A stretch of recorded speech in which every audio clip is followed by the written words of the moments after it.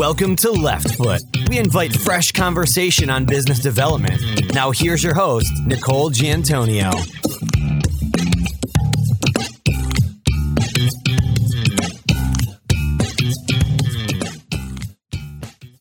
Hello, listeners. It's Nicole Giantonio, the founder of Left Foot, and I'm here to announce that our 12 audio-based business development challenges are now available. 12 practical, execution-oriented steps to predictable success. Part of the Left Foot GPS Growth Practice Solutions for Business Development. Go to leftfoot.com GPS for details. Hello, listeners, and welcome to Left Foot. Today's guest is an intellectual property practice leader with specific experience in the application of copyright law to software. In addition to her time in private practice, she spent 8 years as an in-house lawyer with Microsoft, leading their trade secret group, and as an associate general counsel responsible for worldwide antitrust compliance efforts. Perkins Coie partner Judy Jennison, welcome to Left Foot. Hi, Nicole. Thank you so much for having me. It's great to be here. Great to have you as a guest on our program, Judy. And for our listeners, I just spent some time at the CLOC Institute, the Corporate Legal Operations Consortium, and Judy was there. I'm excited to be able to talk to her about some of her sessions. But before we do that, we're going to jump right into our standard questions, which our listeners have become accustomed to hearing. So, Judy, the first one is when we ask about your personal strengths and habits and how they've allowed you to be successful developing business for your practice and for your firm.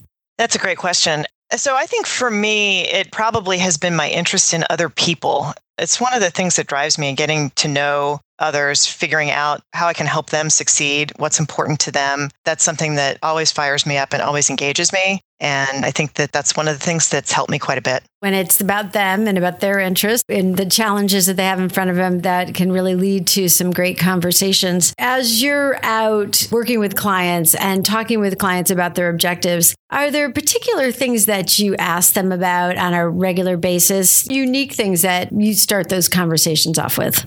Well, I think that a lot of that was informed by my time in-house. I've spent a lot of years on the other side, and so I know how big in-house legal departments work. I understand how people are, what the path to success is in many places. And so one of the things that I tend to focus on is really understanding the culture, really understanding what my in-house contact is trying to accomplish, what their goals are for their career, not just a particular engagement that we're working on or a particular outcome, but what are they focused on for the year or the next couple of years, what's going to impress their management chain, et cetera. Understanding that allows me to, first of all, think about the assets that Perkins Coie has and leverage those assets for my clients in a better, richer way. And it also just really allows me to sort of, stand in their shoes and be able to anticipate how the legal advice we provide is going to be used by them and provide it in a way that makes it easy for them to use and helps them accomplish what they're trying to accomplish. That kind of partnership not only helps everyone in business, but I'm sure it helps create some great relationships that will go on for a long time.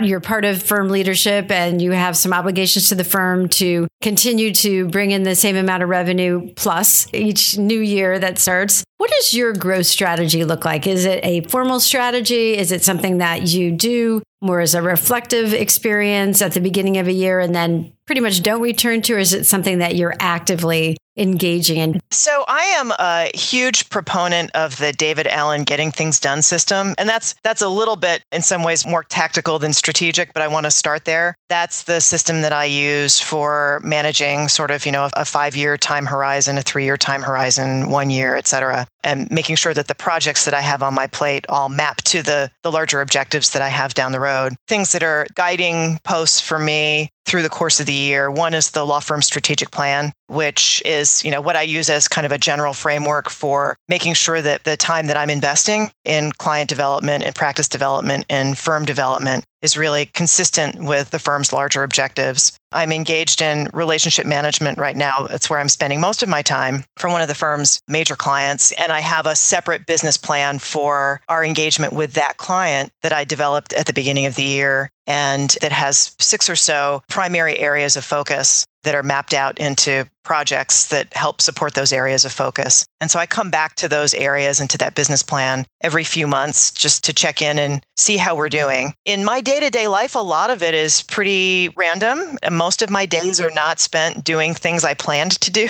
Most of it's spent reacting to new opportunities, challenges, et cetera. And so I do, like most other people, I think in this business, I do get from time to time sort of derailed from the plan that I have put in place. But I do try to come back to it every month or 2 months to just sort of check in and say, hey, how are we tracking?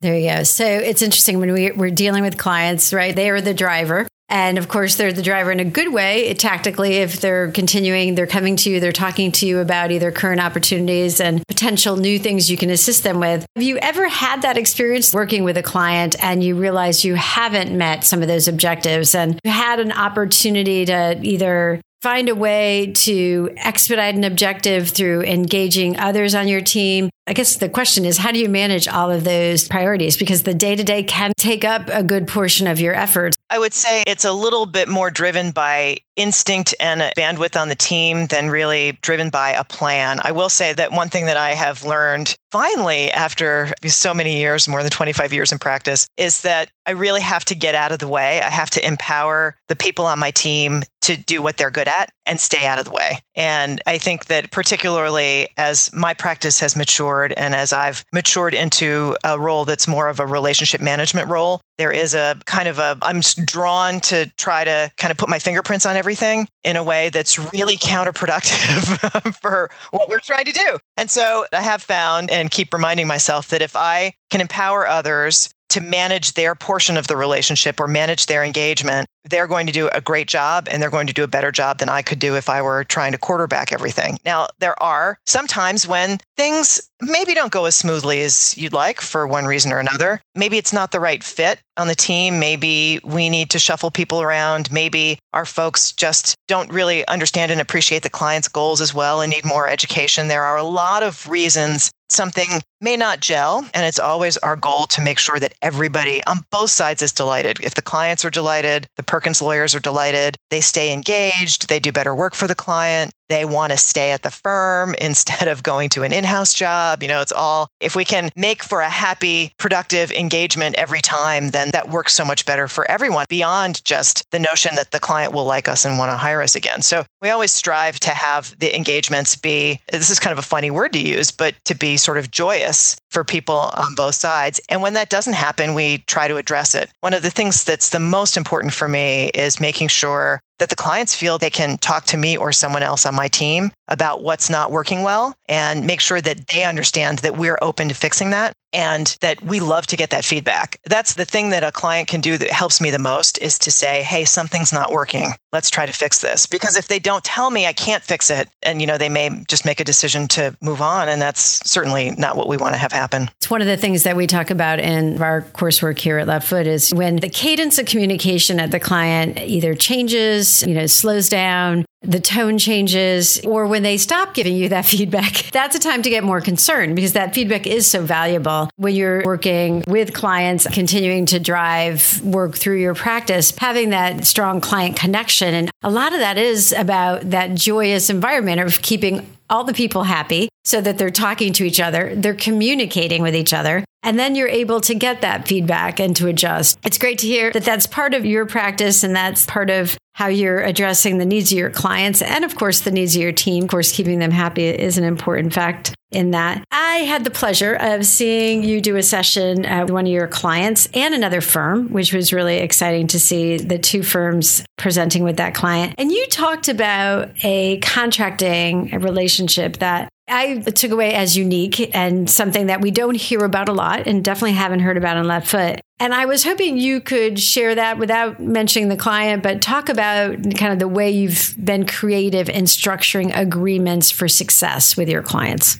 Yeah, absolutely. I would love to talk about it. It's one of the things that I'm just super excited about. It's been a little bit of an experiment for us this year, and I had very high hopes for it. And so far, it is exceeding my expectations, and I hope that it continues to do that. So for our shorthand, we refer to this as the total team model. And the genesis of it is that, as we've mentioned, I spent some time in an in-house legal department earlier in my career. And one of the things that was an impediment for us hiring outside counsel, well, a few things that were impediments were the ability for outside counsel to kind of quickly step in and meet our internal timelines and have enough information and background and understanding to really be able to engage, to take something off my plate in a way that would get us a good result, and that wouldn't result in me investing more time than it would take for me to do the underlying task or project myself. So it was having people with outside knowledge, having people who could quickly step in. The, budget constraints were a problem. If for more junior folks in-house, they have to get approval from somebody higher up the chain to open a matter. It can take a couple of days, takes too long. Suddenly your client's deadline's gone by and there's no way that you can satisfy their need without staying up all night and getting it done yourself. And so I just always felt that there was a better way to do this, that if we thought about the partnership and thought about the law firm's task in a different way, that we'd be able to have an outside counsel team that really is more of an extension of the in-house legal team, and have a team that would be able to jump in more quickly and provide more value, really provide just a richer experience for everybody. And so we developed this total team model, and we provide all outside counsel legal services for a subgroup within a client's legal department. This particular work that we've tried it with for the pilot does not include litigation. It is mostly transactional work, legal advice, regulatory advice. So it's non-litigation work, but we're providing all of the outside counsel work for this particular group for the year for a fixed fee, which we have divided by 12. So it's a monthly fixed fee with a discretionary success bonus to be paid at the end, totally within the client's discretion. And we arrived at the number not by, trying to figure out how many projects there would be and how we would staff those and what the realization would be or any of that. I just said, give me a percentage of your outside counsel budget for the year. My in-house client, the deputy general counsel, has a budget. He needs to manage that budget for the work for his team. I said, I'm going to take that off your plate. I'm going to manage it. So when your folks come to us and say, hey, we want you to, work on a particular project, we're going to have a discussion about whether that work is really work that's valuable, that's sufficiently valuable to justify the time that we would spend in it. And some things we're going to push back on. Some things we'll say, yep, absolutely, we'll do that. And the client really liked this partnership, really liked the feeling that we were really engaged in helping them manage this work rather than just handling a project by project, things on a project by project basis. So we started it last July. We developed a workflow tool that helps us keep track of the work. The client opened a single matter so that the folks on the client side don't need to open a new matter for everything. We have sub matters on our side at the firm so that we can track the hours invested in each project and develop, look a little bit more closely at the metrics. How does the time that we invested relate to the strategic value of the particular project or the predicted complexity of the particular project? So we're able to report back to the client on a monthly basis about what we're working on and how the money that they're spending relates to the strategic value to the business they're supporting. And we've, the workflow tool has also helped us scope projects at the beginning to make sure everybody's on the same page about what's expected. And it really has just been a great experience all the way around. There's still more work that we can do to get deeper and closer to the business, but I think we're off to a really great start. Terrific. Are you saying things that are more compliance related or could be done at a different price point than you could allow under that budget, that you were basically sending those back to the client? How is that portion of this working? So there's nothing that we send back to the client. We will have scoping discussions with them when a project is kicked off to say, hey, we think this is going to take longer than you think, or we think that we're not really sure we see the value. Is this something, to explain to us why you think this is something that's valuable to you? We have that discussion all the way up the chain on the client side. So what has happened with this particular engagement is that a couple of projects have been of the nature of, wow, that's a nice to have at some point down the road, but the client would never authorize budget for it. And what we're trying to do is keep this engagement more more strategic. So for those projects, the client has said, you know what, let's find a lower cost provider to do that, or let's hold off on doing that. Everywhere else, we've had some projects we've scoped differently. For example, client might come to us with a request for a 30-country survey on particular regulatory issues. And we have gone back on assignments like that and said, we think these 5 geos are the key geos for you. We think that if we can give you these 3 legal issues in these 5 countries, that gives you 95% coverage and close to 100% of the risk that you'll face. Are you comfortable with that? And in every case where we've made a scoping proposal like that, the client has said, yes, perfect. That's exactly what we need. Thank you. Sometimes they scope a large project just because they haven't really had the time to think through where the more strategic parts of it are. And so if we can help them do that, it's great value to them. They get work product faster. They get something that has a better overlap with what's important to their business. And we are engaged in work that we know is important to them. It's a great approach. It's creative. It's definitely a different way of approaching a client from what we're typically hearing. One of the things that I didn't realize is, are you using the same tool and your client using the same tool to track, or are you using separate tools? That is an excellent question. So right now, we have a tool that is only on the Perkins side. The next phase of our development is to expose it to the client side. And I think what we're likely to do over the course of the next year is probably develop a new tool that will allow folks on the client side to get better reporting and data and management of their matters. Right now, they just go to a web form and enter information that auto-populates in our database, and then we can provide reporting back to them. But the reporting is on a manual basis. So it's my goal to try to make that two-way so that they'll have the same view of the data that I have. That's terrific. And we've actually heard that at clients where they were using a similar tool. And I want to say it was Connie Brayton from NetApp in one of her firms. And I think they were using ThinkSmart as the tool in between. And now a word from our sponsor. Nicole here, and a shout out and thank you for tuning in to the Left Foot Podcast. Are you looking to energize your business development efforts? Our 12 Left Foot Business Development Challenges will energize your efforts in 3 areas. Business development grit, tactical habits that lead to business development success, including networking, nailing your niche, how to focus and develop an expert reputation, commercial savoir-faire, a discussion on business and the revenue side of law. At Left Foot, we believe 20% of people are natural at business development, 10% say no to business development, and 70% are neutral and can adopt the skills necessary when presented in an organized, methodical way. To learn more and be challenged, go to the GPS page at leftfoot.com. With the AM100 coming out this week, and a lot of discussion around the large firms not having a lot of shakeup in that top 100, but definitely there seems to be a lot of new approaches or a need for a new approach and creativity needed in not only securing, especially new clients, but retaining clients and retaining them at the revenue levels that they previously were at. Businesses ebb and flow, and we have to all manage through that. This arrangement you have with this key customer, really changing market conditions, did that come out of this kind of effort within a legal operations group to really just be smarter about the way that they're spending their legal budget? How did it come about? And really, is it something you see Perkins Coie rolling out to other customers once the model's proven and there's been success? It was largely born out of encouragement from a client to be more creative and more innovative in the way we're delivering legal services and in the way we're delivering value to them. And I mean, you're absolutely right. The legal market is changing. We haven't yet seen a ton of shakeup in the big law firms, but things are brewing.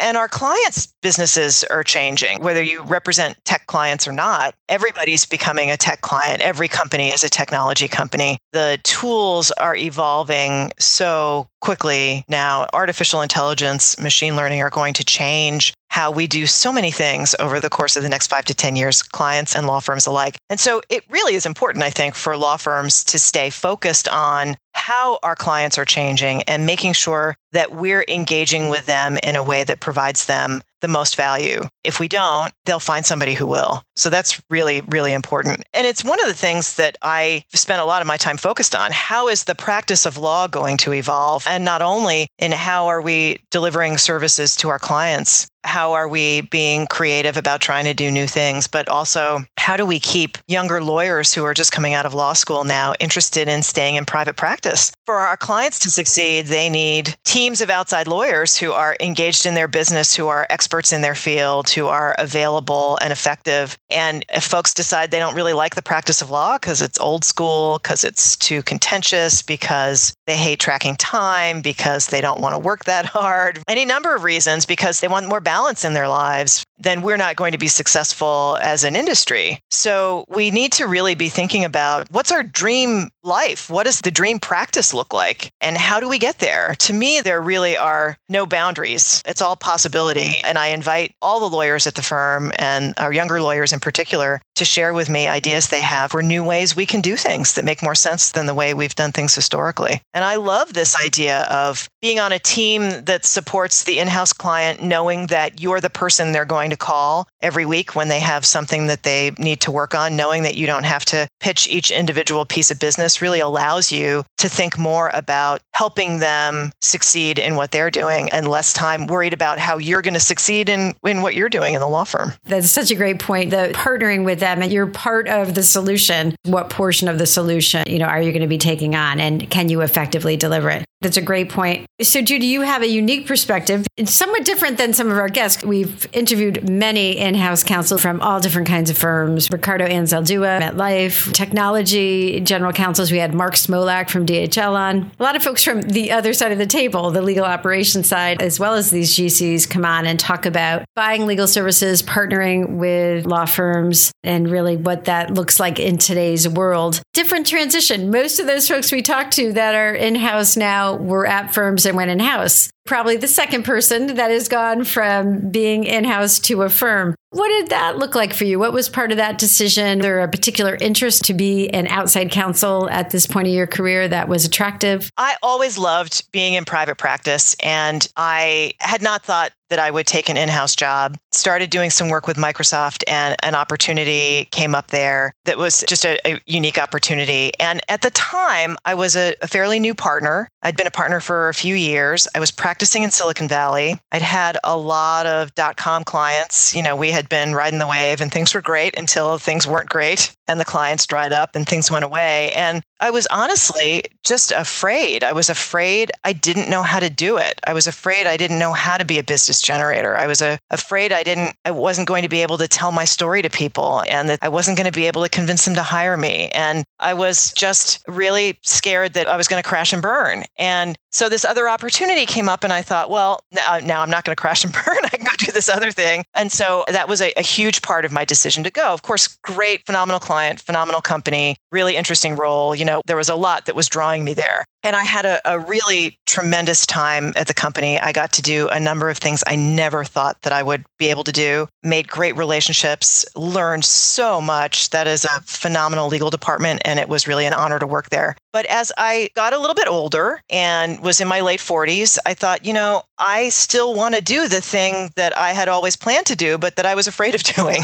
I really like being a law firm partner, and I want to be a role model, an example for younger lawyers. I want to help them achieve their goals. I want to help them not be afraid. I want to show them that there are ways to do this that may be less traditional than some of the old ways that I thought of as being instruments of business generation when I was a younger lawyer, drinking scotch, smoking cigars, playing golf. So I just, in my heart of hearts, I thought I've left something undone and I need to go back and do it. And I also felt that I could be of more use to the company as outside counsel. There are a lot of fantastic lawyers at the company, phenomenal lawyers, really interesting jobs. And I thought, given the breadth of experience that I had, that I would be of more use to the company if I was outside. So I made the move back to Perkins, but in Seattle rather than being in Silicon Valley. And it's just been a phenomenally gratifying ride. You are right in the slot of why people tune into Leftfoot. We hear from new partners that are women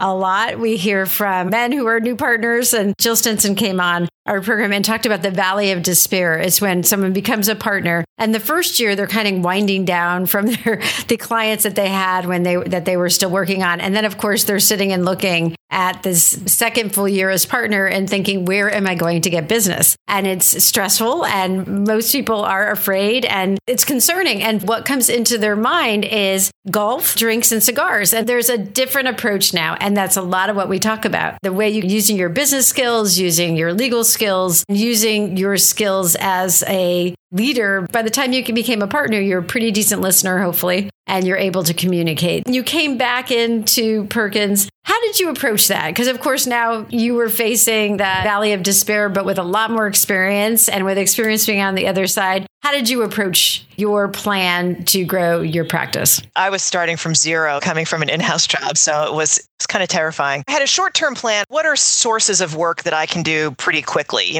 What's an existing case that's busy that I could jump on and do some work on? Kind of mining relationships at the firm to try to see where I could help out, try to put some hours on the board. And I had early on some months with, 2 hours, 10 hours. The first year especially, I would wake up in a cold sweat and think, why did I ever think I could do this? I don't know how to do this. And the thing that I did when I had those really rough moments was to just close my eyes and envision the dream practice. Just imagine that this was but a little blip along my path to achieving my wildest dreams. In terms of developing relationships, I obviously started with Microsoft because I had a lot of relationships there. And so worked on, letting people know what I was doing and trying to help them connect with people at the firm who would help them accomplish the things that they were trying to accomplish. I tried to do activities with them that I knew that they would like. So sometimes it was lunches, sometimes it was breakfast, sometimes it was dinners. But I also really focused on people I liked. And I think that that's one of my bits of guidance for anyone listening who is trying to develop a practice, especially young partners. Find companies you're really passionate about, in-house people you really like, people who you want to be friends with. It's easier to care for them. It's easier to spend time with them. It's easier to be engaged with them. And they appreciate your engagement with them so much more. So that for me was really, I focused on the people I really liked and trying to meet more people like them and have them introduce me to others in their network who have similar sensibilities. And I found that, I found a pocket of people who appreciate how I engage. They happen to like the particular gifts and skills that I have, and they value them, and they have helped to lift me up and promote me and introduce me to others. That is so much more productive than imagining the big fish client that you want, or the, somebody who's the tough nut to crack, or this is going to be a real feather in my cap. But it's maybe engaging with a person or people who you don't have much in common with, you don't really gel with. It feels like work. There's someone who that person engages with whom it's easy. And they should be working with that person, and you should be working with who you gel with, for whom it's easy for you. So that to me is really kind of the framework for how I engage. If I have a client opportunity that I think I don't feel like I'm really the right person for this, then I find somebody for whom it's going to be a better opportunity than for me. I think a lot of us think we should be able to go into a room and meet people that we could be able to provide a service to. For me, walking into a room, I'm finding someone who I'm connecting with. Great example being at Clock. I'm very nerdy about operations, and it's an easy place for me to find people that I want to talk to about helping to solve business problems, make improvements. That is terrific advice. Really finding those people that you can connect with, seeing where that develops. And you made another great point. They will introduce you to others. Networking not only extends to that person, but to the network of the person you're talking to. That's a great way to get out there. Sounds like you got in there, you created an approach, you were comfortable with it. You're in the pocket of innovation. You live and work in an area that talks about innovation, that is focused on that. You're involved with Clock. You're involved with clients that are involved with Clock. People looking at this industry and seeing what can be done to change it, to improve it, to make it more efficient. What are you seeing out there that, whether it's something you're doing or your clients are doing, that you would consider truly innovative in the legal space? I spend a lot of time focused on how we can deliver services in different ways. And so that's something that I'm particularly interested in. And I will say that I think that Davis Wright Tremaine, a firm that we share a number of clients with and work together with, they're doing some really interesting things in terms of the way they're staffing work at different levels and tools that they're building for work. So that's something that I think is innovative. I know that there are some other firms that are engaged in trying new models, new law firm models, whether it's more of a contract attorney group of people who are, working when they want to work, who are available at lower cost to step in. There are a number of firms, especially firms that work with tech clients, that are doing that kind of thing these days. And I think that's interesting. But really, for me, I think that the real innovation hasn't yet begun. There are a lot of people who are thinking about what we need to do and thinking about change. Law firms are so slow at change. And so I think that,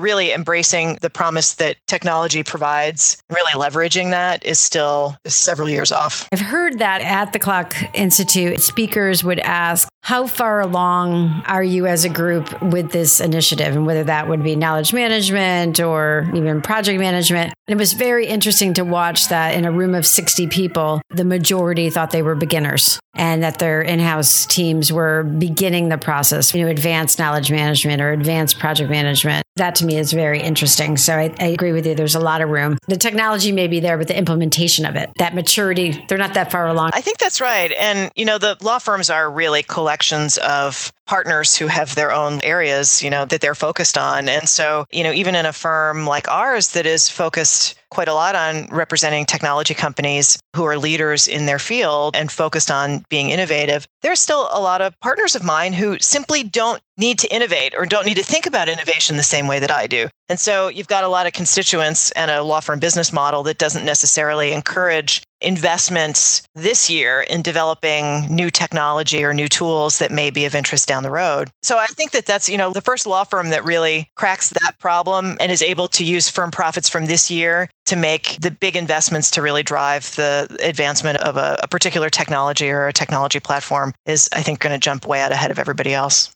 That is what we hear more and more, is that the law firm partner model is basically going to hold back the industry. So you're right. The firm that can figure out a way around that and how to structure that. Very interesting time. Judy, a lot of great information. You have a lot of energy around your work. What do you enjoy most about the work that you're doing? So I enjoy everything about what I'm doing, even the stuff that's really hard. And a lot of it is really hard. I mean, when we talk about kind of advice to folks who are earlier in their careers trying to figure out how to put it all together, especially new partners, it's really hard. And there's a lot of stuff that you'll have to do. You'll have days where everything is hard and nothing is fun.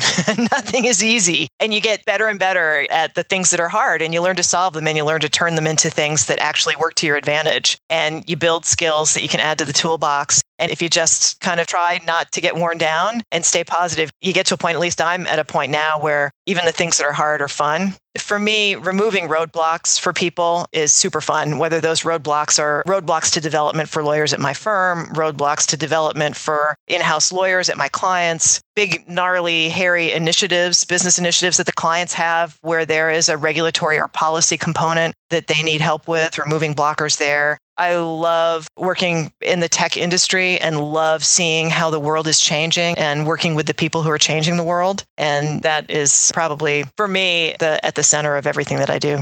Fantastic. Judy, we appreciate you sharing your thoughts with our listeners. Any last points you'd like to share before we say goodbye? Think big, be creative, think about change, think about all the things that you don't like or that are challenges. What if you could just get rid of them? What if you could stop doing the things you don't like to do and spend a larger percentage of your time doing things that feed your soul, that make you sing? Think about that. Something that I come back to again and again. I think we have the power to change the world in a really positive way. And so I would invite all of your listeners to think about ways they may be able to do that. That is a fantastic last point. Judy, thank you. It's been a pleasure having you as a guest on Leftfoot. Oh, the pleasure was mine, Nicole. Thanks so much. Thank you for listening to this episode of Leftfoot. For information on our podcast, our 12-session business development challenge, and our online business development coursework, visit leftfoot.com. It takes focus and thought to lead with the left foot. Until next time.